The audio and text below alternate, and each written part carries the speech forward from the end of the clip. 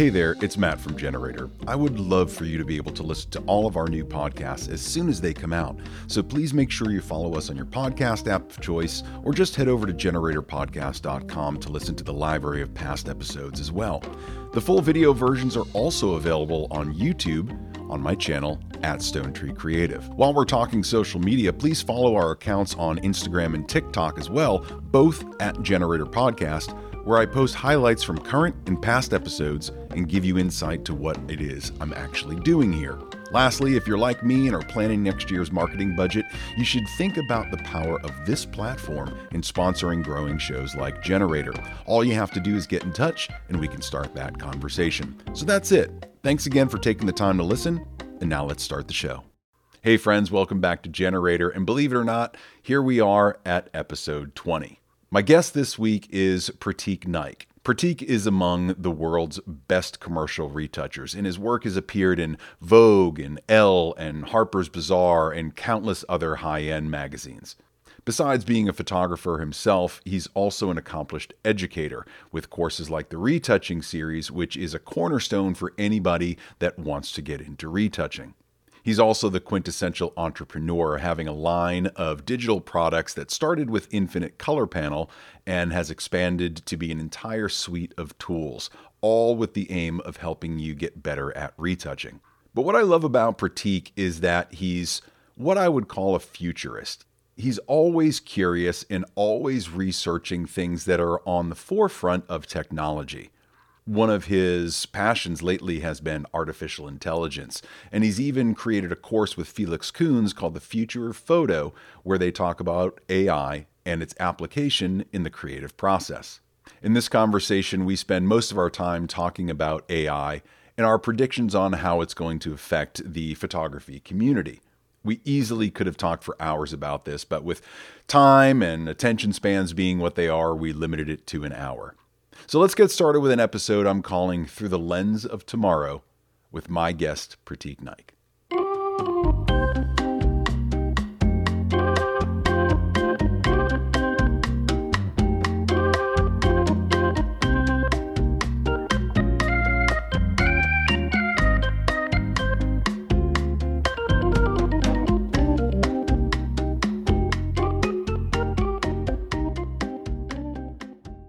I've never known how to start any of these things, but I'm just happy to have you here. Yeah, me too. I'm excited. I've always loved having conversations like this because these are those moments you kind of look back on and be like, oh yeah, I remember we did that thing. And some people will bring it up in conversation later. Like, oh yeah, I remember I saw your interview with Matt and such a great podcast and kind of stuff. So love it. Well, there's the promo. That's all I'm going to use, that little snippet for the rest of my life. No, I think you're right. We were having this conversation at the Portrait Masters, on that last night we all stayed before we all caught the plague. And it was great. We were talking about movies. Was it the Terminator that you watch all the time? Is that the one? Yes, but it's Terminator 2, right? 2, yeah. Terminator 2, yeah. And to continue our conversation, we were talking about our favorite movies, what we like to watch for visuals, and just the thing you can always put in the background. And mine is the new Dune. Yeah. The Denis Villeneuve. I can never pronounce his name, the director. But the new Dune, not the old Dune. Yes. And I've been watching that basically every night since September. And I'm getting to that point. The ADHD dopamine is starting to wear off. You have to get a new fixation. Yeah, and that's exactly it. I will find something for the next year and watch that every day in and day out. Speaking of which, you health hack a lot, right? Yeah, I try to. So what have you been doing with that lately? I know you've always experimented with sleep and health and vitamins. And where are you with that these days? I have to say I'm all over the place. I think the biggest thing that has always been tried and true is when you realize a lot of issues stem from stress and the causes of stress, one being things like your adrenal glands and adrenal fatigue. So I always think, I tell people, make sure you always have good source of vitamin C, whether you're having oranges every day or do you supplement every day. And things like B12, I think are common. I think those are staples for me. If I don't have them, I can tell a difference in my energy in my mood, and also magnesium. I think those are like biggest things that I think every creative in general should take, because I think, we always go through very high stress periods and stuff, and we just need to keep our bodies nourished in a way that we're as stable as we can be given our own unique circumstances. So those are my biggest takeaways. Yeah, the vitamin B is huge for energy for me.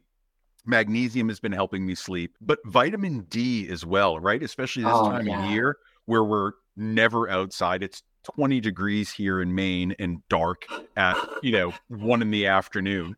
So I found that I had been skipping my vitamin D for, I don't know, the past couple of months. Didn't realize it, ran out of it, didn't think to go Yeah. pick up some more. And I was like, it's not going to affect me that much because it was the summertime.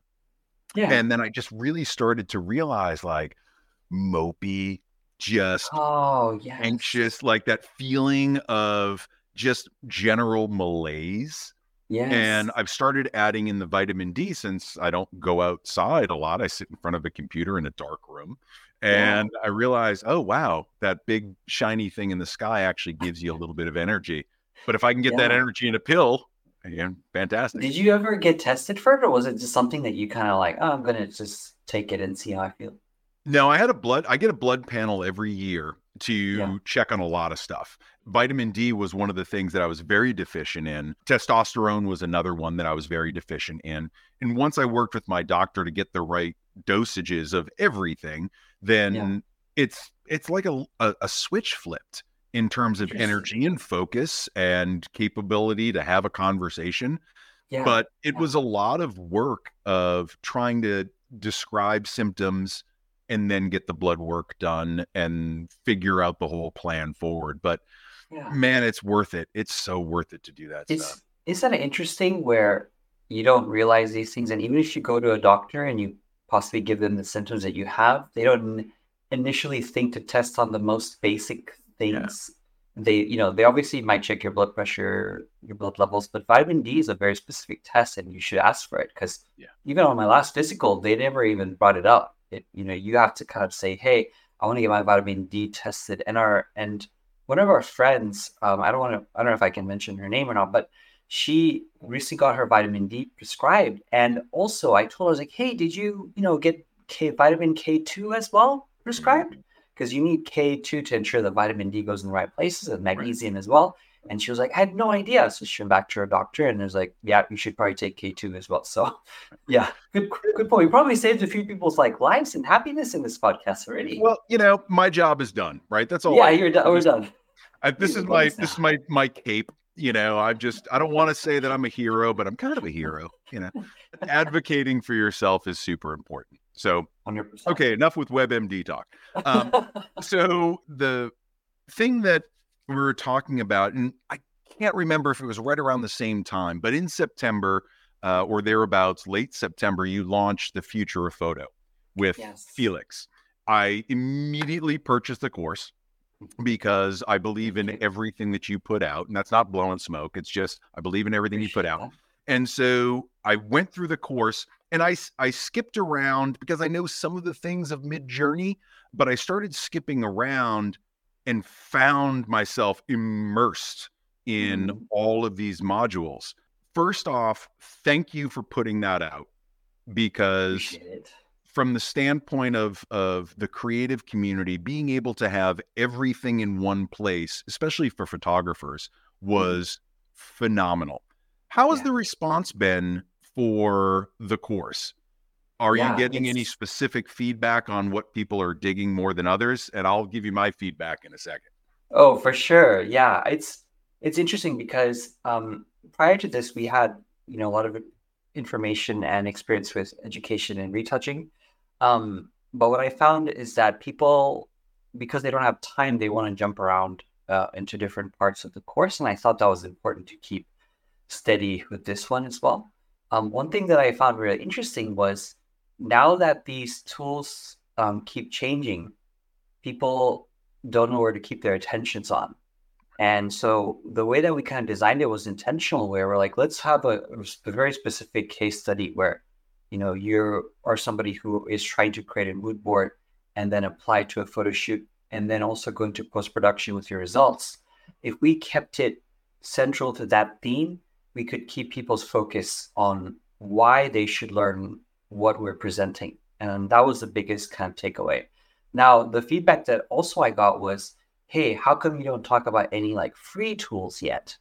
And to that, I had to say, it's coming because it's going to be completely updated as time goes. Because we knew with AI, this is going to change constantly. But the other factor is the groundbreaking tools are often the ones that you have to still pay for in the beginning, because if they're free, chances are it's not worth using at the moment, unfortunately. It's very difficult to find a free model, especially with image generation, that has the firepower and the backing that these funded companies do. And so that's why we based it off of that, where the longevity of it just makes sense. But it's not to say in the future, there's not going to be a lot more that comes from it that, might just be free for everyone. So it just depends. And that's been my biggest, I think, overall idea of how people have approached it so far. How about you? Yeah. Like, what was your feelings towards it? Man, there were so many parts of this course that I really, really enjoyed, right? So I've been kind of like you, with my finger on the pulse of AI for a long time, and trying to jump on all the tools as soon as they come out, really explore them, figure them out. Do Yeah. I like it? Do I not? Forget about the conversations that you have at the end about the ethics of AI and how you incorporate it. And is it going to replace photographers? And I love those conversations. I won't spoil it for anybody. But then what I really loved was how in depth you went with Midjourney. Every single Oh, yes. variable that's in there. I didn't know about the image weight, or really the differences between stylizing and raw and medium in there. So the deeper level of the prompts and all of the variables that you can put in was phenomenal for you to break it all down bit by bit. I think one of the things that you had done, it made me really laugh. Sidebar. I was watching the neural filters. I use neural filters when I'm doing a lot of stuff. And in the neural filters video, where you're playing with smart portrait and smiles and eyes, and you're having the greatest time doing it. And poor Abdul, the model, is getting his face liquefied. It was wonderful to see the playful creative side, but also the reality of know what these tools are, know what they can do. Don't rely on them 100%. But when you said, I'm going to max this out and send it to Felix and see if he notices, and you start cracking up, that made the entire course worthwhile for me. It really made me laugh. I'm so glad you mentioned that. I remember going through that and thinking, do I talk about the stuff that is just crap? And I was like, yes, I should, because people really need to know not everything works as advertised. And some of it's just hilarious. And it kind of like makes you realize, okay, we're not really there yet in a lot of these instances. People shouldn't be terrified that everything's going to be done right away without any Yeah. input from you. I think, one of the other things that I pulled away, and this is totally, oh God, I'm so off topic, but in watching you do everything in Midjourney, and you're producing images and then upscaling, saving them to a folder, and then using them as inspiration prompts, whether you're blending or whether you're just drawing variations from some of these images. I was so drawn to your Finder sidebar and how organized you are on your own desktop. It fascinated me. And I went in and did that to my own Finder sidebar on a Mac. And I was adding all these folders because I can never find anything. Yes. So Yes. like you inspired me to be more organized through a course that you put out. It was really, really funny that was the thing that I focused on in, some of these videos. But Can we talk about that for a second? Because yeah, I have to say, absolutely. I do that a lot, where I watch people's videos. I even watch you, for example, and I see like how your mannerisms are and how you talk to people, or like how you work on a computer, and like when you have these questions come up in your, like, how did you think of that question based on what they said? Always analytical about stuff, and we always learn these things that are secondary learning principles. And what Matt is referring to is, if you just see any like trailer of the video, you'll see it. But in my Finder, basically you can save, your shortcuts and where they go to. But I have little dividers because Mac doesn't have like lines between folders. So I have these little folders that I create on my desktop that have just dashes as the name, and then I put that as a shortcut because then it acts like a divider. So then if I'm working on like photo projects, I'm like, let me go to the photo project shortcut section. And like, let me go to the retouching shortcut section. The thing I wish Macs had was on that shortcut section, I wish you could rename the folder without renaming the original folder, and that would keep you way more organized. Could you not create an alias on the desktop and then shortcut to the alias? That's a brilliant idea. I never thought about that. We're gonna have to Again, try it out. Okay, gotta go. again, hero solving the world's problems. There you go. But no, I saw those dividers and that's what drew me in. I was like, how is he? Oh, he's creating folders. So Yeah. yes, and I encourage you to go and get this course, but you'll be able to see the Just sidebar. waiting for the pointer. Yeah, totally. Driving sales up just because of your organization skills. No, but I as a photographer, it's super important for us to have access to our materials really quickly. And I find, I keep everything in Dropbox and I've got pretty good organization system in there. However, what I really like is having folders, all my personal branding, all my fine art, every article that I've been in, Yeah. reels that I've made.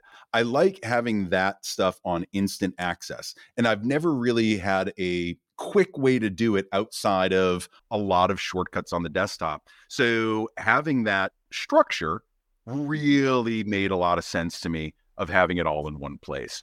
So I think, that is certainly helping me be able to find things faster. The sheer number of terabytes of data that I have is Oh, astounding.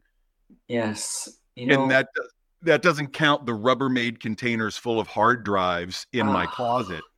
gosh, can there just be a better way? I know I still struggle with that organization of the hard drive situation because I'm like, but then what if I'm traveling and what if I do backup before I travel and what if I want a solution that I can, it's just a mess. And speaking of organization, I think having our creative minds and how our minds are mapped in multiple directions Yeah. allows me to also figure out what content to keep in a course and what I should be talking about, even though I really, don't know the gamut of everyone's questions. But I think that's a superpower we have as creatives. We are able to see the tangible, directions people can think about questions and then really integrate that into a course structure. And I think that's why I like educating other creatives is because I think we all think very similarly and how we learn is also very similar. We're visual people, but how we structure things are similar too. What you're saying in there as well is there's an element of experience that you have to have before you can become an educator so that you can Mm. anticipate some of those questions. One of the things that I see a lot happening now are all these courses popping up, not necessarily in photography, just courses in general. It seems like Yeah. everybody has suddenly become an educator or an instructor. Johnny Edward and I had this conversation a few weeks back. We were talking about how saturated the market is right now for a lot of these courses. But Mhm. what you're talking about really is thinking through once you are at a point where you think you can start creating courses. It is Mm. very important to think through who the audience is and how they're Yes. going to consume that content.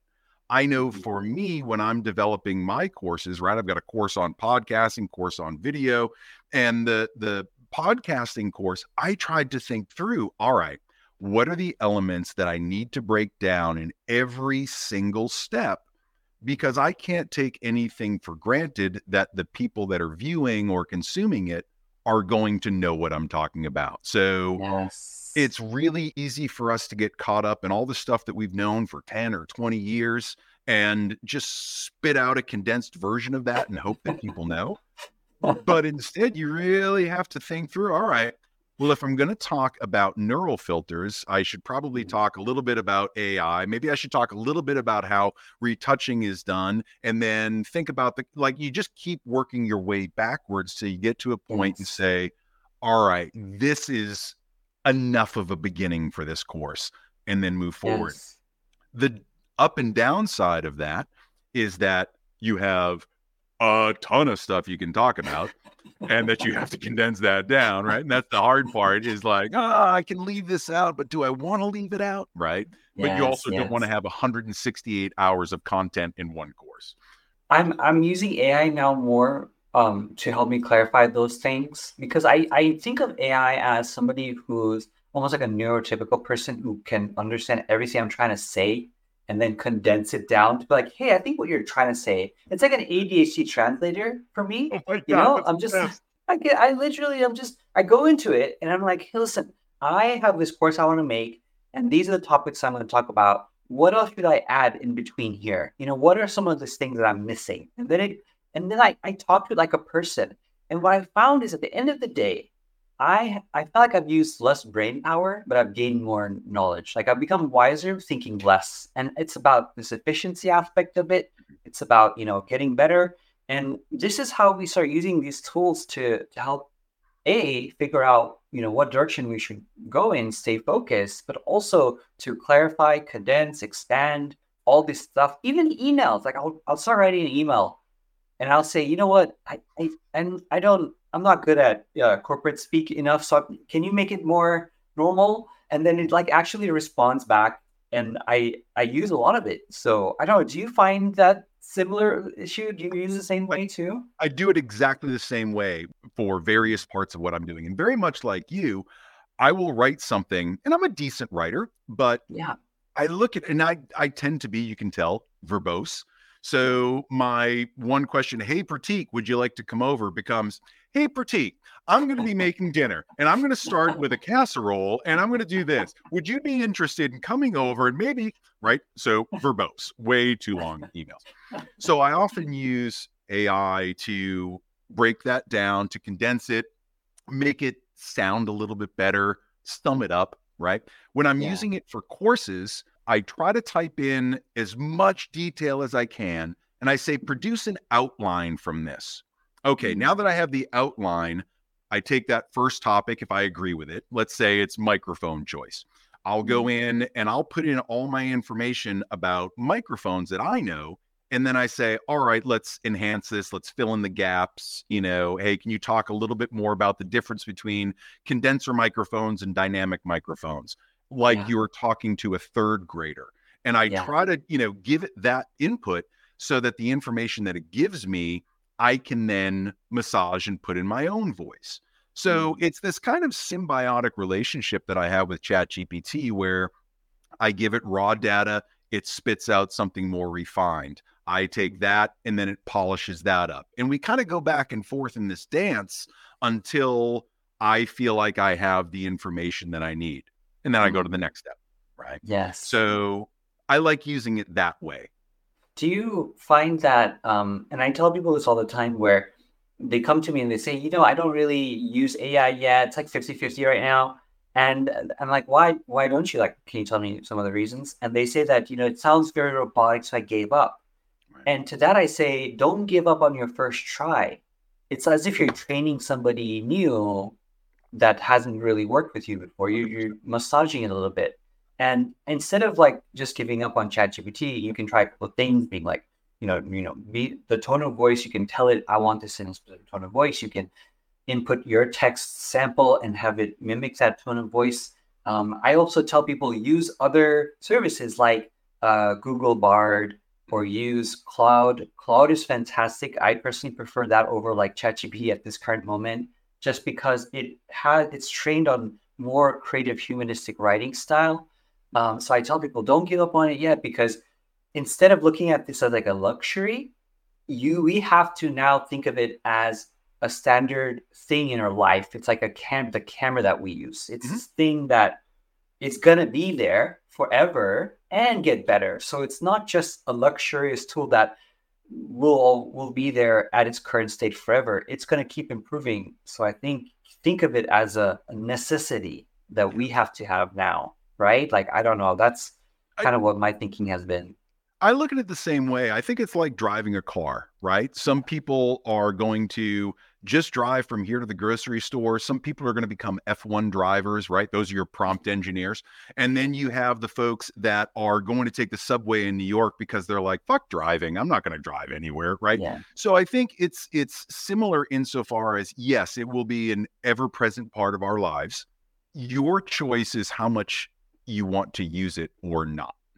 And Yes. for me, I know that anything that can increase my efficiency, anything that can give me more time back in my day and Mhm. reduce the amount of brain cycles that I have to use is Yes. fine by me. I started doing AI copywriting back when there's a Jasper is one of the commercial AI functions out there. And I was using it when it was called Jarvis a couple of years back. And it was the early days. It didn't write really well, but it was okay. And most of the products that are out there now have become really good.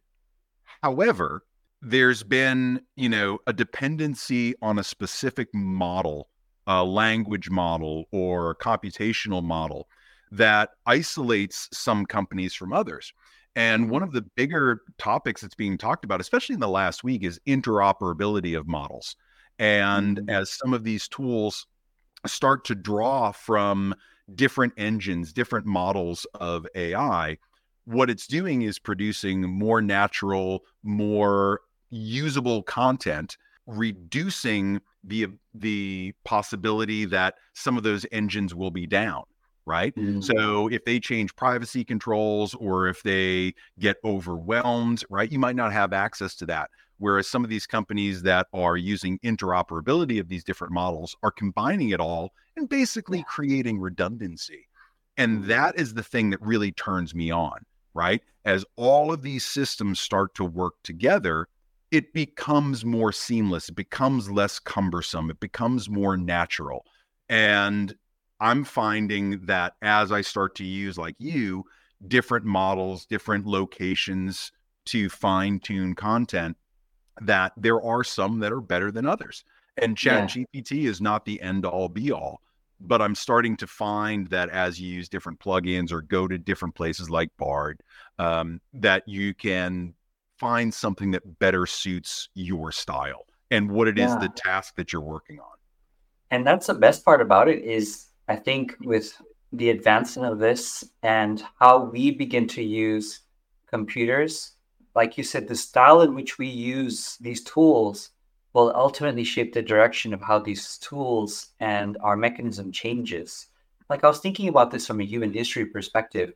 Like right now, because we have computers and we're kind of still in the early days, we have these peripherals like keyboards and screens and stuff like that. But eventually, the keyboards will disappear, the phones will disappear. It's going to be it's leading toward more organic, of a interface, and these tools will continue to keep changing until we start becoming more symbiotic with, unfortunately, these advancements. And who knows what the future is going to hold? But I just feel excited for the next year or two, and every day I see these advancements that don't only just incrementally change, but I feel like they just double. It's a weird time. I've never seen anything like it where the pace of change is so fast that it's hard to even acclimatize before the next thing comes through. And it's a weird feeling for me. I want to talk about that with you. It's like, how do you feel weird right now? Do you feel normal or excited? What is your feeling generally about everything going on with this whole scenario? Right now, yeah, I feel weird, right? But I'm also smack dab middle poster child for Gen X. So I've seen the world before the internet and now I've seen it after the internet. And I remember like growing up in Boston around the MIT area, I'd always see like real nerds out there doing weird stuff. Back in the 80s and early 90s, I would see, engineers walking around with glasses with a monitor, over their eye, and they're using this keyboard down here while they're walking forward and they're coding on. I was like, we're 5 years away from robots. That's the way I felt, right? So now I'm seeing it where, here we are 35 years later. And it's really starting to come about, right? It's Oculus, right? You've got all this artificial augmented reality. You've got all this virtual reality stuff. And it kind of stems from what that weird guy was doing walking through Boston with a thing on his eye. How I feel about it, it's adapt or die, change or don't. You kind of have to pick a side. Being wishy-washy in the middle is not going to give you any advantage. Right. Either stick to your guns and, kind of be off grid, or accept that AI is going to be part of your life. Right. Yes. And look how quickly people accepted Alexa and Siri. Yeah. Right. We're like, oh, we don't want to talk to this. And now kids are yelling out, Alexa, put on Frozen. You had posted today on Facebook on one of your accounts. What is the technological innovation that you think will be there by 2030? Right. Yes. And I read through some of the comments, and there was great stuff in there about what is going to be the most outstanding technological innovation. I was reading through it, and it was very much the responses were around robots, using things in the tools that we have, maybe some self-driving cars. Was there one standout comment in there that Yeah. really got you, and you were like, oh, this person's onto something?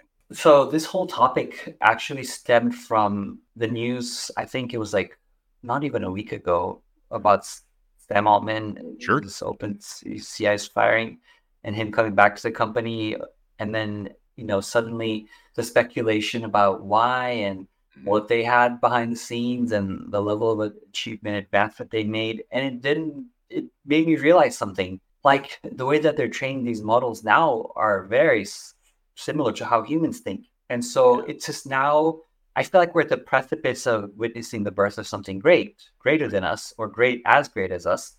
And that means we have to now begin asking these really weird questions. My brain went to this other place, like, hold on a minute. If we are very much closer to something that could be better than us or just as good as us in many of these aspects, what does that mean for the world? Because in my whole life, I always imagined that in 20 years from now, the world would more or less be similar, granted incremental updates as we've seen in technology, but not to the point where we're going to have to worry about another form of intelligence. And then it made me realize, okay, so if that's the case, if no one has to work anymore, what does the post-economic society look like? Are we going to go back to the medieval ages and barter for swords and stuff? Like, what does money mean? What do banks mean? What does investing mean? And then because everything's connected, and I was like, either we shift and adapt. But I think ultimately between 2030, I would hope that the biggest change we see in a positive mindset is things like cure for all illnesses, especially because these models are starting to map out the human genome and all the proteins, and there's these specific algorithms that map all this stuff out that humans would have taken forever to do, and it's already done. And so that just has to mean that we're going to figure out so many of these other issues. So hopefully that just means that we have answers to questions about our own personal health and well-being, and everything, kind of what we talked about in the beginning. You could walk into something and it just figures out, hey, this is what you should get tested on, this is what you should consider looking up based on the symptoms that I see from how your eyes are dilated and your skin looks and your hair issues and all that kind of stuff. You should go this route and that route, and it'll just mean better prosperity for us. Granted, it obviously depends on who has control of it and all that stuff. So, and the biases that are placed with everything that's being trained. So I think for me, it's the biggest double-edged sword in history. And thinking about 2030, and like I told you, how our creative minds can go all over the place and many possible opportunities and aspects, it kind of worries me. It makes me at least feel more alive than I've ever felt. Sure. Just because I keep in touch with the news now. I every day I look at what advancements are coming, because then it can give me more of a clue over where we're going and extrapolate from there. But that's kind of what my open-ended thinking was. Yeah. How do you feel? Oh, medical was going to be the thing that I, put in that thread, but I really wanted to have this conversation with you first. The ability to predetermine your susceptibility for certain diseases, your ability to read through a blood chart and have it predict what your health might be. I think those are the things that will impact us more in the short term. The flying cars and the toasters that can read your mind, all that sort of stuff, that, the Jetson stuff is going to happen eventually. I probably won't be around for that. However, You're gonna I live think forever. right. Well, there it is, right? How do we extend life? Yes. So if we're able to use AI to a point where it's helping us increase our health and our longevity, well, now that also plays into actuarial charts for insurance, right? And your whole Yes. thing about investments, all of these peripheral and secondary and tertiary Yeah. effects for one industry. And I Mhm. think with that, it will be really, really interesting. My biggest concern, regardless of what it is the human reliance and the lack of critical thinking in daily life, right? And this is why I love talking to you, because you're one of these people that is always looking for input. You're always thinking a little bit differently, and you're trying to talk to others, not to say, look how smart I am, or I want to draw something out of No. you. It's really this curiosity, this inquisitiveness that helps drive the conversation forward.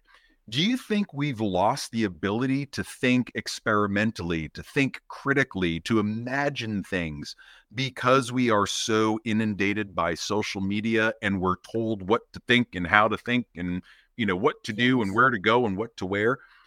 Do you think we've lost that ability to think for ourselves? I feel like sometimes when I see really great artists like you and all of our creative community, one thing that I think goes in hand is our collective ability to stay curious. And, when we have this ability to stay curious, it keeps our mind open and pliable because very quickly, as you've seen and many of us probably have even gone through, is the less curious our minds stay, the more we are subject to the possibility of having a fixed mindset, and not being able to really deviate from any possibilities than what we already know. And that's so dangerous now more than ever because the second you do that, the algorithms get you and you're in this little rabbit hole of one directional thought. And then B, just because of how society is currently with how much we have to work just to get by and all this stuff, it really keeps us shackled, to not be able to have time to even ponder. And now more than ever, I think, the idea of freedom isn't just necessarily like how much money you have, but like the freedom of mindset, like being able to really get in a position of thinking critically and, like you said, openly about what the future might bring. And that to me, I think is the biggest like sense of freedom to have that ability. And I do want to encourage a lot of people. And that's why sometimes I pose questions the way that I do, because I want people to think like, I don't want to spell the point out, Right. but if I'm two steps behind the point, it will encourage them to get to the point by themselves. And typically, as you know, when you tell someone, hey, you're wrong or whatever, you even push against their opinion, they're gonna be more resilient in their own opinion. But the second you get them to get to their own point, it'll change their whole mindset. And I want that for people more than anything. That's kind of what my thing is. And curiosity is a funny thing. Like it gives you opportunity and clarity, but at the same time, it's also very confusing because you see so many different ways that you could go. And even as an artist, and I'm sure you can relate too, like we want to do all these things. Like we're like, oh, that would be amazing. The idea of it fascinates us sometimes more than the execution. And so we don't commit. And so our friends are like, why aren't you committing? Like you said you want to do it. Why aren't you doing it? And it's so hard to explain why. Right. But the same reason that we are not as committed is the same reason we have these amazing ideas. It's the same scope. I don't know, like the future is just strange, but I just hope people start critically thinking more than ever before. Maybe that's an exercise and a takeaway from this conversation that I want that we should encourage people is keep your mind open. Yeah, as portrait artists, right? And not only are you a technologist and a futurist and a retouchist, but you're also a photographer. And for me, I know that as a portrait photographer, curiosity is the foundation of any connection with my clients.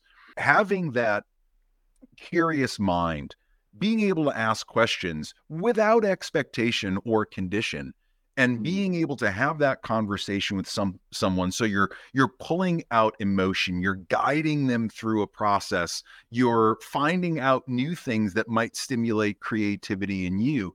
That curiosity is the cornerstone for me of any connection with clients. Expand that out, and you can do the same thing with your friends and your family and people on the subway that you don't know, or in Starbucks. Just stay in that kind of curious, playful place, and don't be afraid to ask questions that someone might look at you a little sideways, because you're at least asking the question. And they might think you're a weirdo. God knows I get that all the time. But I'm genuinely curious in what people think about things, because I'm not so closed-minded that all of my opinions are set in stone. Change my belief. Do it. I'd love to. You might not be able to, but at least expose me to that point of view. I think a lot of us, whether it's in the creative realm or not, fall out of thinking about things from a different perspective. We're so rooted in what we believe and how we want to do things, and a lot of times it's the way we've always done them, that thinking about something differently is scary. I don't want to feel fear or discomfort, so I'm not going to think differently or question. Me, all I want is that discomfort. I was born in it. I'm like Bane. I was like Dark. I was born in it. And I love being uncomfortable because I know that there's always something more to learn. And this brings me back to that question of reliance. Reliance on what we know, reliance on what we're being fed, reliance on the tools that we use every day. There has to be that curiosity so that we keep it in check, so that we're asking the right questions at the right time. Hey, this is awesome that it's going to make my banking much faster, but who's controlling that? And how much say do I have over what their rules and regulations are going to be? If I'm putting my stuff into Midjourney, am I sure that that's not being used by some other company and then being sold as a backdrop on on some site somewhere? I think being able to ask these questions, doing a little bit of research, a little bit of critical thinking is not a bad thing, especially at the pace that all of this is being developed. Hey, let me ask you something. Do you ever feel like your style could use a bit of an upgrade? Well, I've got just the place for you. It's called Cyanide Bunker, and trust me, it's not your average store. At Cyanide Bunker, they craft handmade jewelry that's as unique as you are. I'm talking pieces that aren't just accessories, but statements. Whether it's the headhunter bracelet, the skull stud earrings, the sugar skull pendant, or even their custom bracelets, each piece tells a story. Your story. I get it, you're not looking for the same old run-of-the-mill imported junk. You want something that speaks to your soul and supports a small business right here in the US. Well, that's exactly what Cyanide Bunker delivers. Their pieces are handcrafted in Maine with a touch of the unconventional, perfect for people like you. So if you're ready to add some edge to your style, head on over to cyanidebunker.com, use code GENERATOR, and get an immediate 10% off your purchase. Trust me, you won't just be buying a piece of jewelry, you're buying personalized wearable art. So check them out today, cyanidebunker.com. Has there ever been a point recently that your opinion has been changed based on this principle? Like you believed something, and then after you read or you heard something or in conversation, you then change your mind about it, or expanded upon it. And if it doesn't have to be anything recent, maybe the last thing you remember. In a general sense, without a specific example, in general sense, politics constantly. Yeah. I'm a voracious political consumer because it's kabuki theater to me. Everything is spin, everything is false on all sides, and I just like to listen to all of it and try to distill down based on my beliefs. What is my opinion? What is my point of view? And then I always try to flip it for myself and say, all right, well, what would the other person say? And then when I go out and I get into conversations with friends, or where I'm in a social situation and, a topic comes up, I tend to do the interviewing and ask questions. I'm really Yes. curious. Open my mind. Make me think the way you Yes. do, especially if you don't believe what I believe. Right. Right. Right. So I'm a big Second Amendment guy. Politically, it's a hot button issue. Mm. I will never try to change someone's belief of how they feel, Yep. but I will give you an honest, balanced reason why I believe what I believe. Yes. And I Yeah. think That that's goes a the long way. basis of any good conversation is like, hey, without trying to change your mind, here's what I believe. Let's meet in the middle. Let's just hear each other out. And Yes. that to me is Exactly. super important and is something that has been lost in all of Yes. this division lately. All right, man. You're president. Let's go. Let's make this happen. You won my vote. Let's do it. Let's just. And it's weird to me that it isn't obvious when you see someone coming from that viewpoint. Like some people easily just buy into rhetoric and not really question their social awareness. And that makes me wonder too. Like, are people aware? Like, are they socially aware of how what they're saying is true, or is it just words that they're listening to and they believe it? I am with you with that. I am constantly curious, and I wholeheartedly agree with everything you literally just said. I do the exact same thing with people. It's Well, remarkable. for me, it's the scene in Good Will Hunting when they're in the bar and the really pretentious guy from Harvard starts to say, well, if you knew about colonialism and Matt Damon comes up and he's just like, yeah, and then you're going to read this, and then you're going to read this, and then your opinions are going to change like this. I love digging in a little bit with each person just so that I can know how far down the rabbit hole did you go, or are you just Yes, spouting Facebook headlines, right? totally. Are you a Yes. human BuzzFeed right now? You Yes. know, Yeah, and then like you get to a point where you're like, I don't really know if we should get down to that level because then maybe they're not ready for that conversation yet. it all kind of stems from that curiosity, right? So It does. thinking about the technology side of all this, you've also developed a ton of tools, all of which are foundational to my retouching, my workflow. From what I understand, you are not a coder yourself, right? Absolutely So not. how do you build that team? How do you start searching for people that can help you build this Yeah. thing Yeah. and see it through to the end? This comes from two things. Like photographers, we think, oh, we have to do everything ourselves. But then I'm like, think about it this way, right? What CEO is answering emails and customer support and all this stuff? And like it's just a matter of outsourcing. So the reality is it's not even the ideas you have, but it's like, that's why you have to go out and talk to people. You have to go to these conferences, you have to participate in online conversations, you gotta be on this generated than that. And you have to talk and figure out like what are people excited about, right? And along the way, when you put a call out of this is what I love, this is what I like, it's not for people to get in your business, but it's to put out a call signal and say, hey, I want these people around me that also believe in the same thing in retouching photography. And so I don't remember exactly how it began, but the basic principle is I found my core people that, are good at what they do. And whether it being like executing on a code or whether it being like marketing, this goes from beyond just the tool set. Like I have so many people that I work with that don't want to like isolate any one person, but whether it be like, hey, I noticed this person is really good at coding. And then we started working together and being like, and this was my friend Stefan. He was Yeah. like, hey, we should make Infinite Texture together. And he made all these other tools with his team. And I trusted him to just make it. And I was like, I'll talk about it. And then we were on the same page with like how we imagine Photoshop being better. And then same thing with marketing. Like I work with my friend Jeff, and he's really great at marketing. Like my other good friend, my best friend Emily, connected me with Jeff, and then suddenly I was like, "Oh, you're really good at this stuff. You run with that, and just trust people. Sure, it's not going to work out maybe for first couple of months, but you spend time figuring out what doesn't work. Don't give up on people. Try to see eye to eye. Tell people what you don't like, what you like.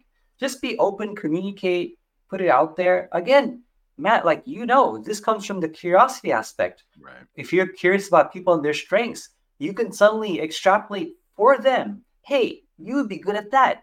Whether they take that or not is a totally different thing. So like even you, when you told me, hey, you're doing this course, it's like, that is perfect. You're like the perfect guy for educational content, whether it's podcasts, whether it's editing. It's like this is your thing. You're meant to talk to people. You could just tell, Yeah. So I think it's important. Tell people what they're good at. Don't just wait for likes for your own work. Like go out there, start commenting on Instagram, like on Facebook. Like I love this about your work. You never know what's gonna happen. I remember one time somebody, it was like 9 years later, they messaged me and they go, "Hey, you put like a smiley react on my work, and from then I was motivated to better." And I was like, I don't remember doing that, but even that one little thing changed the course of someone. So you just tell people what you like about their stuff, and you'll be shocked at what that means, what opportunity opens up. And again, like you said, most people are closed-minded. If you recognize people's talents, tell them. You'll be shocked how people don't. They're not good at recognizing stuff. I had this conversation with Johnny recently as well, and he's been kind of lamenting the fact that there isn't enough co-support in the creative world, meaning we all kind of follow each other and we see a lot of the same art. It doesn't take but 2 seconds to leave a comment or a heart or repost it on a story. Like it is a no cost, no frills way to just support the arts. And not enough people do it. All of that kindness, those little things, those little bits of encouragement and support really can mean the world to someone, especially if, like most of us creatives, we're internal and we live in our heads and we think that we're not good enough. And, all the gifts that we're given are wasted because we're not successful like X, Y, and Z. And so those little bits of encouragement really do help. And as long as they're genuine and without expectation and without condition, I think if we did that more, then we might have a more supportive, creative community where these partnerships organically happen. And I love the fact that you've been able to foster that with so many different teams. You created if I recall correctly, and I may get this wrong, is there a commercial entity that you're like a creative commune that you developed with like Emily and Brandy and you? Is there like a commercial collaborative in there? I thought I saw something like that get released months ago, right? Yes. So our friend Blaine, he's a producer, and he had the same thing. He was like, we were talking. I was like, Blaine, just make an agency. I was like, you already a producer. You already know how to pitch. You already know how to, pitch people and emails, all that stuff. Just make an agency. So he made an agency where it was Emily, Felix, my wife Bella, Brandy, a couple other people. And again, same thing happened. It was like, this just makes sense. Just make it happen. And so that's what it was. Is a Blaine and Co. was the agency name. That's what it was. Yeah. I saw that. I was just like, well, it's about time. It's about time that they did that. Before we get too far off of the tools, I have to say, if there's one tool out of all of them that I've used more than any other, it's the visualizer. I love it. More so than infinite color panel or black and white or skin or unify or even the jokes panel, right? Yeah. Luma and visualizer are my two biggest tools that I use all the time. Luminosity masking, and then also just the speed and accuracy of visualizer to me is everything. I use that constantly. And whenever Photoshop comes out with an update and breaks it, I freak out until I can get my extensions back or use Rosetta or whatever it is to make it work. But yeah, thank you for that. I appreciate that. I was curious to hear about like what people like and for what reason, because it helps me to know like, okay, in the future we could do more of that, and maybe we'll make a matte tool that just like has everything that you love to do, It just looks at you cynically and just kind of shakes its head. Questions you. Questions you. Do you really want to do that? Do you want to use generative fill? You really could just use content aware. You know that, right? Right. I should do that. Have a little Siri voice in the background. Now they could just monitor what you're doing and interpret exactly what's going on. It figures out your next step. Like, nah, that stray hair should really not go. Well, I guess you could do it that way, I suppose. No, it was really funny getting back to the neural filters, right? You, before I even saw the video, you did what I got to, which is, apply skin smoothing. And then you look at it and you're like, this just doesn't look right. So let's unmask all of the stuff around nose and lips and eyes and all the focus points, And I was like, well, then it doesn't work too badly. And I loved in your video how you went from this is garbage to, all right, this isn't so bad. And I loved it, like in 4.5 minutes, I saw your whole train of thought go to be like, I guess this is all right.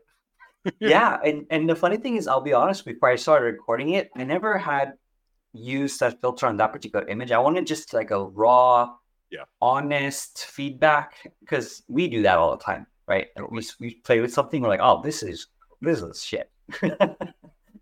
This is just, why did they put the green light on Which tool is that, Pratik? Yeah, I know, right? We'll have to find out. Even in that, right? This comes back to that reliance on the tools. It's great that Photoshop comes out with generative AI.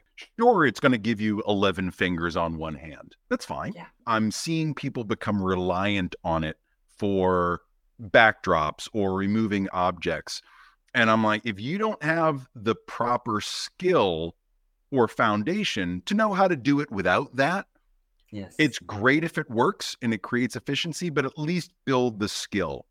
Yes. 100%. It's kind of like, oh, I want a new desk. I'm going to go to IKEA and get a tabletop and 4 legs. Or you can understand how to put a table together yourself and maybe make the legs, or you don't have to do it, but at least understand the process of it. For me, it's that I don't want to be reliant on anything until I know how to do it manually. Yes. And also the manipulation of the results too, where even if you get something you like, what if you're like, I want a variation of that, or like at least massage it to your own style. While we're talking about retouching, I did have one question. I figure it would probably be a horrible podcast if I had you on and didn't ask something about retouching. We, especially folks that just start getting into it, right? They might buy the retouching series and they go through all the stuff with you, and now they know how to do everything. What do you find that people overdo when they're beginning, and in the commercial world probably really isn't that big of a deal? Meaning there are some people that get every single flyaway or every single eyelash. Where do you draw the line between this is what's needed for commercial and this is good enough? Well, first thing is, I notice when everyone jumps into retouching, they go straight into frequency separation and just blur the skin. That's the first thing everyone's like, I'm just going to do that and be done. And I'm like, ooh, and here's the problem with that, right? Like, it probably is going to be fine for most people in Instagram and social media. But the issue is, let's say you're an art director. Let's say you're Blaine & Co. and you're like looking through people's work. And the ones that matter the most are going to know for sure. So it really depends on time versus quality. And it goes back to the IKEA principle, is know the processes, know the whys. Because once you know the whys and the processes, you can decide for yourself, hey, maybe just like the neural filter, I do a little bit of this, but pull it back and a little bit of that. And that's been my ethos, is learn everything, but then apply it to the standard that honors your vision. Because your vision has to match. And I say this also because even with AI tools, like I'll use some of these new AI dodge and burn tools and whatever. And a lot of the times they do a pretty good job. But off the bat, I noticed it wasn't like my style. And I could tell, like, if everyone's using this one tool, I know what that tool's now going to look like, and has a very identifiable marker. It's like camera sensor. Sometimes you can just tell what's shot with what, and it has identifiable mark to it. Same thing with retouching. If you just rely on this one tool that everyone will look the same, you're not going to stand out anymore. You are literally washed out. Your vision is washed out. So, have an understanding. IKEA principle. I think that's what we should hashtag it. IKEA principle. IKEA principle. Yeah. learn the legs, you know? I can't even sit here and be like, oh, I never did that. I was a portrait pro, dude, Yes. and I'd move all the sliders at the beginning. And I was like, let's just turn this person into a China doll because that looks Yeah. fantastic. Once you realize, it looks like hot garbage, then you start to scale things back and learn a little bit more. I love the fact that in one of your posts on the futurist.ai Instagram account that you have, Mhm. I went all the way back to the very first one. And it's really funny if you go to this Instagram account, futurist.ai, you can see all of Pratik's work as he explores a lot of this like Mid-Journey and DALL-E and Stable Diffusion and whatnot. And it's really interesting to go back to the beginning and see just how kind of cruddy it was. Oh, You said in that post that the creative credit belongs to AI. I'm just the director. And that to me summed up everything about AI. The creation is happening in this engine, mhm. but it comes down to the direction that you give it that is the quality result. And you can't be of the mindset that I put this prompt in, made something, now I'm a digital artist. You're a digital director, perhaps, but Yeah. you're not Becca Bjorky who can make a From scratch. Stargate Yes. mermaid by hand. Yeah. That was a really poignant statement that the creation belongs to AI and you're just directing it in a certain way. I absolutely love the way that you sum that up. And it's Yeah, crazy to think that that was probably what, a year a year ago? ago. Yeah. Then that, and suddenly now it's photo real, and it's so strange to do that. And the reason I'm glad you brought that up, because the reason I initially made that statement was because I knew at that moment when I made that account, I knew two things. After that moment, everyone else was going to make a .ai Instagram account, which happened. And then the second thing was that people were going to accuse me of being the artist, because it was very hotly debated at that moment, like more than ever. You know, we just kindled the flame, and everyone was saying, "How could you use AI?" and how it's, immediately. And I was like, "Listen, I fully acknowledge that I have no part in the creation of this, but I also acknowledge that it's my direction that also kindled that fire. So, we are directors of our thing, and we are going to progress towards that as the tool become no more barriers to entry anymore.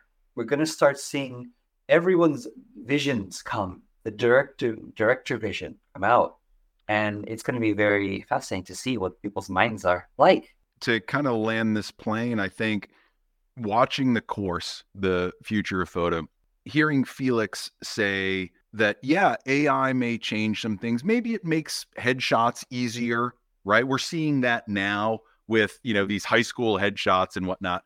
And there are even companies that are popping up that are producing headshots for you. Yeah, that may take a segment of the industry that photographers generally rely on out of the picture. However, it will never replace the experience of working with someone. And that to me really hit home as well. And to hear that from someone like Felix and to hear you guys discussing this, that, yeah, AI is going to become part of all of what we do. And it is going to change how we work. Again, the adapt or die situation, but it's never going to replace the experience for the human sitting across from you. Never. That's And true. our responsibility is to maintain vigilance in explaining that to people. That, Yes. yes, these tools are available. Use them. Go do what it's going to be good enough for your LinkedIn profile. However, it's never going to replace the experience that you have in exploring yourself and how you feel and working with a photographer and just all the emotions that go along with that. That's irreplaceable. And that will, in my opinion, never be replicated by bits and bytes and ones and zeros. Exactly. Unless like the movie Equilibrium, where they just know all our emotions, like our emotions are the reason we need to connect socially. Like we have to connect. That's why you're listening to this conversation, Right. and that's why we're talking right now. That's the motivator. That's the grind motivator for humanity. Is the interconnections we have as people. That's why we went nuts during COVID. And that's why you're never going to see anyone going, this is my AI newborn baby. Like you're gonna want photos of your baby. Like you're not gonna throw it in AI and be like, this is my mid-journey baby. You know what I mean? Like I'm going to make a note now on Facebook and I'll save your post. So when 2030 in 7 years or 6 years in a month, I'm going to check and I'm going to see if we've cured cancer and heart disease and we've got flying cars and whatnot, see if any of that prediction is true, or if it's just going to be some dystopian universe where, we're all living off grid because there's one robot that's farming humans somewhere in Paducah, Kentucky. God. I have no idea how this is going to go, but I'm in for the ride one way or another. If anyone's listening to this, I want your 2030 predictions. Put it down right now. I want to know what you think is gonna happen. I assure you, you will get probably at least one. I can't guarantee how many listeners there are going to be, but I will at least put that input in anonymously and make you feel good about it. Make other profiles. Come on, you can do this. Am I going to see you out at WPPI? I think so. Yeah. Depending Fantastic. on where we are, I'm definitely going to see you there. Yeah, I know you have a lot of things going on. You're going to Namibia. You'll be kind of bouncing all around. Does that all kind of happens around the same time frame? So I was curious if you're going to be out in Vegas where everybody else is, or if you're going to be gallivanting, creating phenomenal art like you always do. We'll all be together in Vegas, that's for sure. I really look forward to seeing you, man. And thanks so much for hanging out with me tonight. It's rare that I get to have these conversations about AI like this, that's someone that's so into it like I am. So I appreciate everything that you do. Thank you for being so curious, for fostering the communities that you do, and for sharing all of this with me. Man, I really, really appreciate your time, man. My pleasure. If it wasn't for people having platforms to let us talk about all of our nerdy tendencies, then where would we be, right? Say hi to Bella for me, and I'll talk to you soon. You bet, man. Thank you. Hey there. Can I ask you a favor? If you're loving every minute of the show, and I hope you are, then subscribing is like becoming an honorary member of an exclusive club. Subscribing means you'll never miss a single episode, and trust me, you won't want to miss what I have in store. But here's the extra special request. I'd love it if you could take a moment to leave a 5-star review. Your review is like a virtual high five. It lets me know I'm on the right track and helps others discover the show too. Your feedback and support mean the world to me. I read each and every review, and they inspire me to keep bringing you the best content possible. So grab your phone and show some love with that 5-star review. It's quick, it's easy, and it makes a huge difference.